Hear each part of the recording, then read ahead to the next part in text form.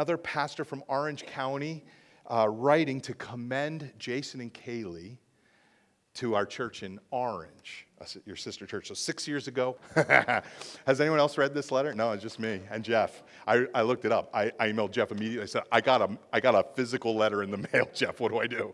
Here it says, Dear Pastor Eric, that's me.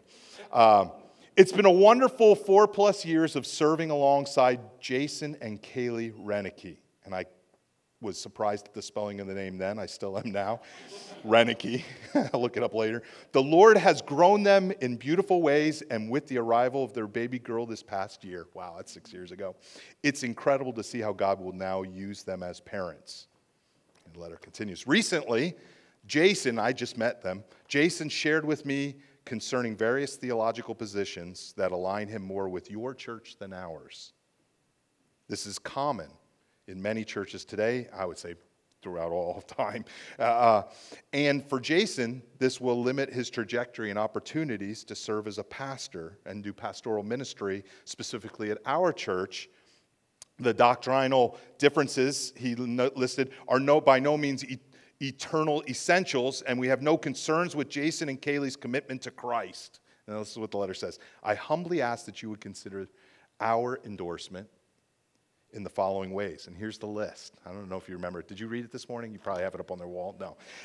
Number one, Jason is a faithful servant who has consistently led small groups, mission work, youth ministry, he was busy, children's ministry, and pursued theological training. He is a show-up guy who puts his hands to the plow. In short, he's unquestionably dependable and a maker of disciples. Number two, yes, Kaylee is a joyful servant who is one of the most loving and warm individuals you'll ever meet.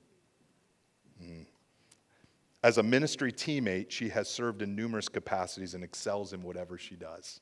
Number three, they both follow and lead with humility and consideration for others. They are, number four, both eager to be useful within the body of Christ. Number five, there has never been a tangible evidence of a divisive spirit among them, nor are they quick to quit. I love them deeply, this pastor wrote, and pray that they find joy in the new fellowship they'll experience at Sovereign Grace Church. And I can just say 6 years later, I concur. 6 years later, I'm sure you would as well, though. Everything seems to have changed. Nothing has changed. It's still wonderful, as he wrote, to serve alongside Jason and Kaylee.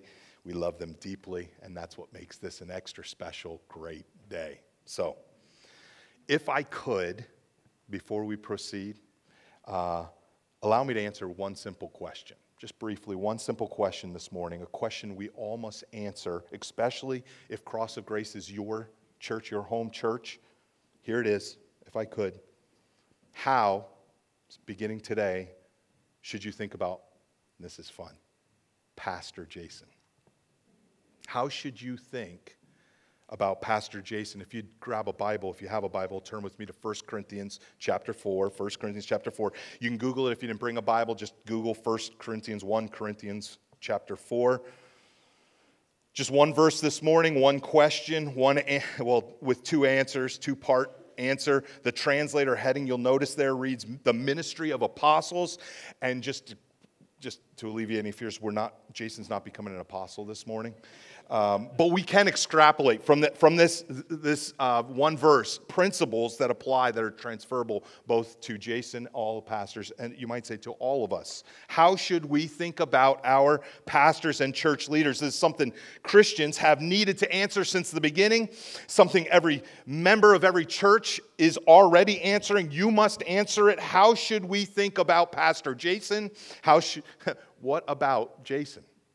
Here it is. Chapter 4, verse 1. I'll read and just pray briefly for understanding. Paul writes, "This is how one should regard us as servants of Christ and stewards of the mysteries of God." Let me read that one more time. This is how one should regard us as servants of Christ and stewards of the mysteries of God. Would you pray with me? Father, these are familiar words. They're your words. I pray you would imprint them on our hearts, and you would give us new lenses in which to see, in particular, our pastors and church leaders. Teach us, change us. And Lord, I pray especially for the one who has a complicated relationship with current and past pastors and church leaders. Help us all to see your Son's love and care and provision as we celebrate your gift of a new pastor. We pray in Jesus' name. Amen. It's raining.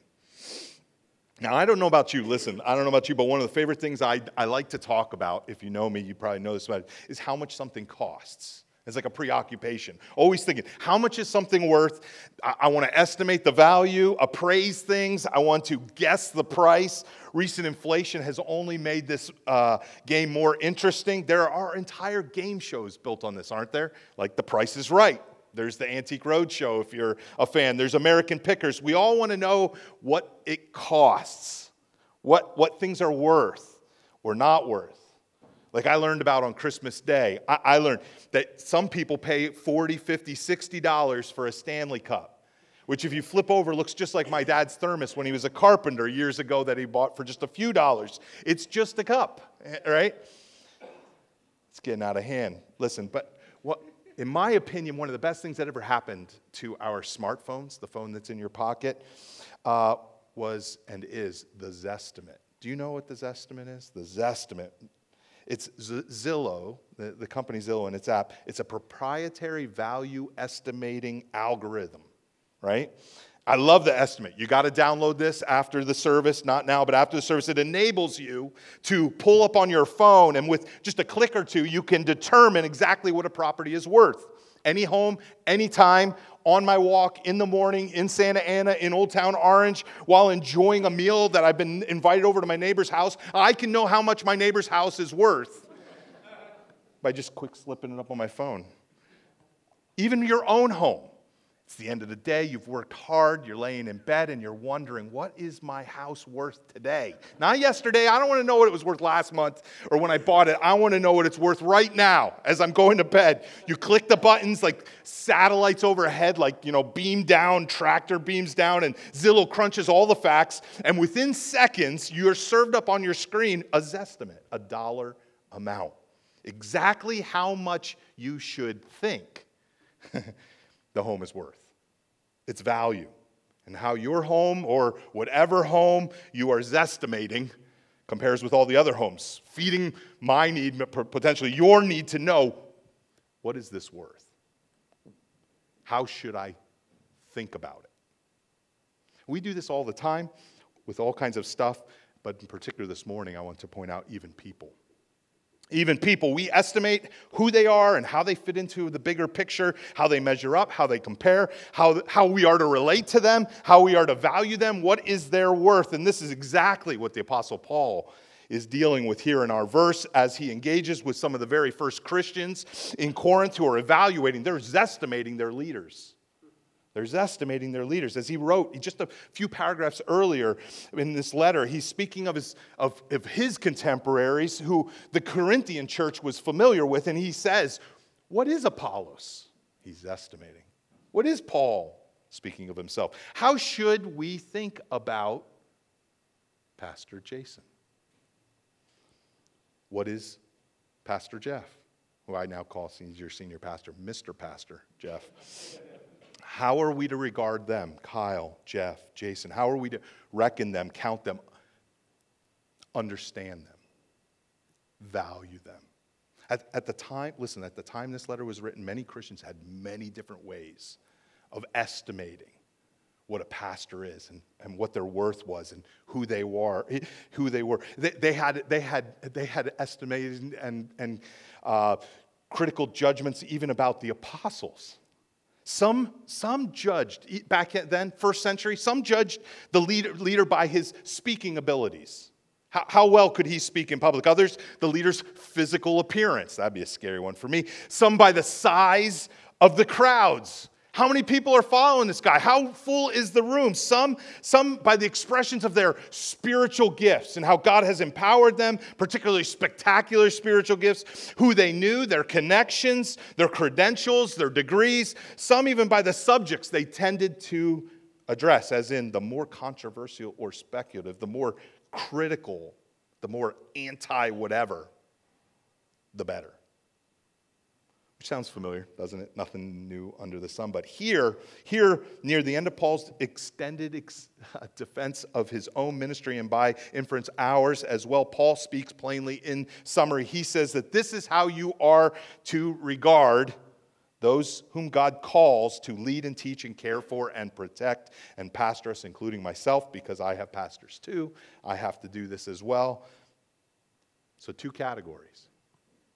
Two categories, not exhaustive, but very substantial.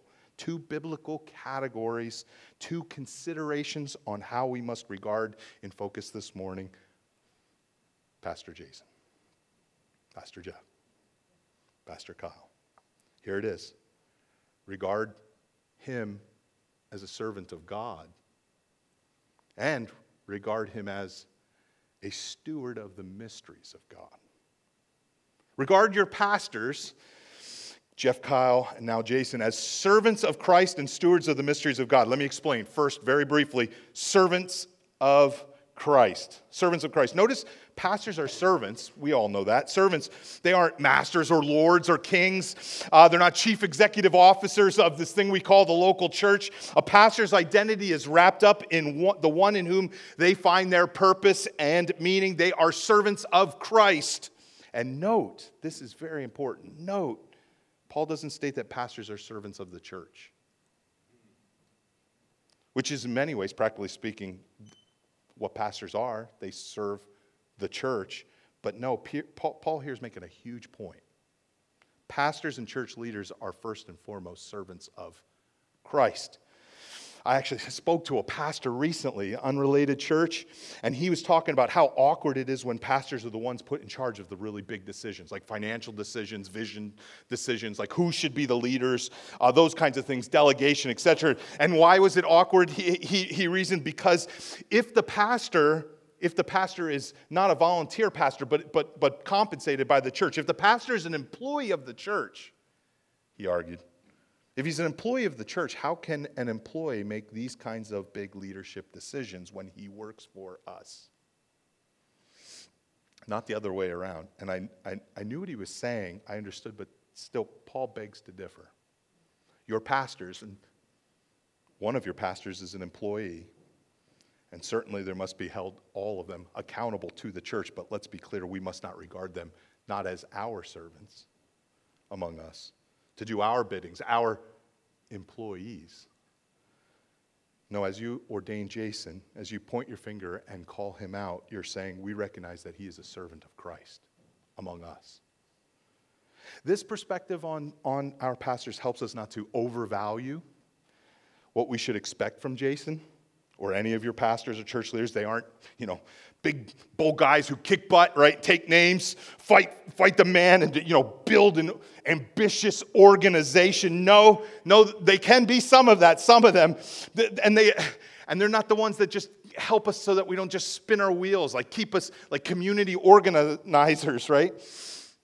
And this perspective also helps us from not undervaluing them as if he's just the master of the universe in his domain, the one whom everybody finds their meaning as a local church, all powerful, unchanging, invincible, indestructible, yet gentle and lowly, right? God,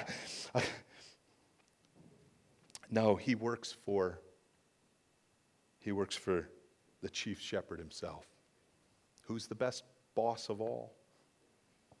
Think of all the resources your pastor has at his disposal if he serves Christ, if he's a servant of Christ. In many ways, he represents Christ among you and his heart for you. This is why a visit from a pastor in your darkest hour, right, you're in hospital or something like that, can make all the difference. Not because of anything they do or say, but because of who they represent.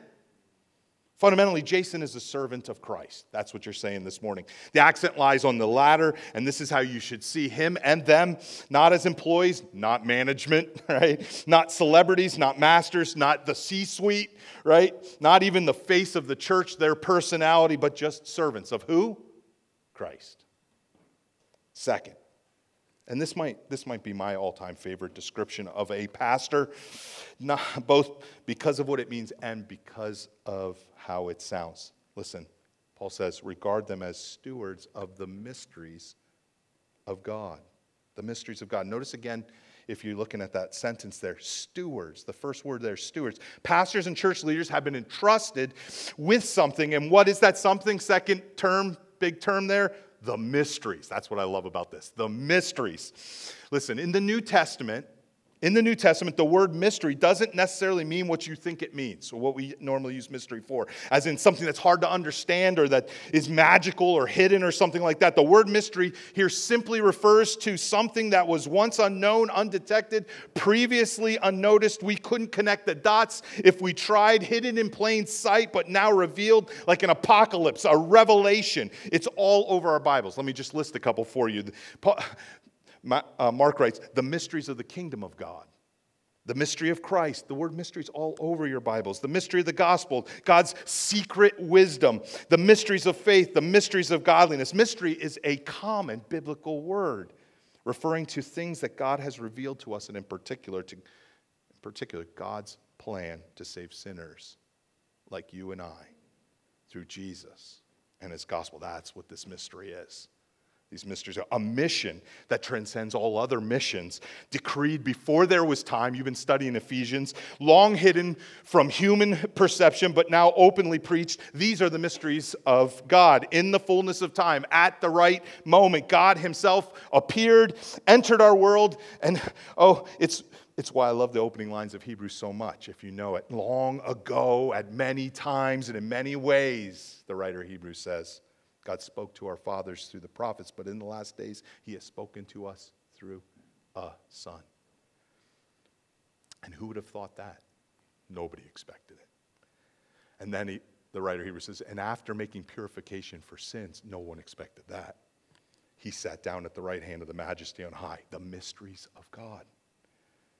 The mysteries of God, a message of hope and life, disclosed in history by Christ himself to be perceived spiritually, not intellectually, not primarily intellectually in your head, but spiritually. Such a mystery that even as it is revealed, when all the dots are connected and we can see it and understand it, still it can overwhelm us with an appreciation for God's wisdom and knowledge, how beautiful it is from the end to the beginning. That's why Paul would write to the Colossian church. He'd write that your hearts might be encouraged, being knit together in love, to reach all the riches of the full assurance of understanding and knowledge of God's mystery, and this is what he says, which is Christ.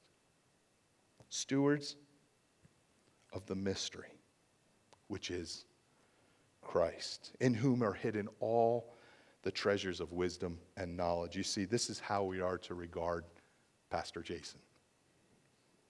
Not as a guy who has all the answers, but the one who is stewarding those answers for you. Protecting them, guarding them. That's what a pastor does. Ensuring that they're front and center in the life of your personal life and the life of the local church. If you miss this, you'll overestimate the value of your pastor. You begin to think that your pastor is what you need. Right? Your pastor is what you need, his wisdom, his knowledge, his skills, his creativity, his personality, his powers of persuasion.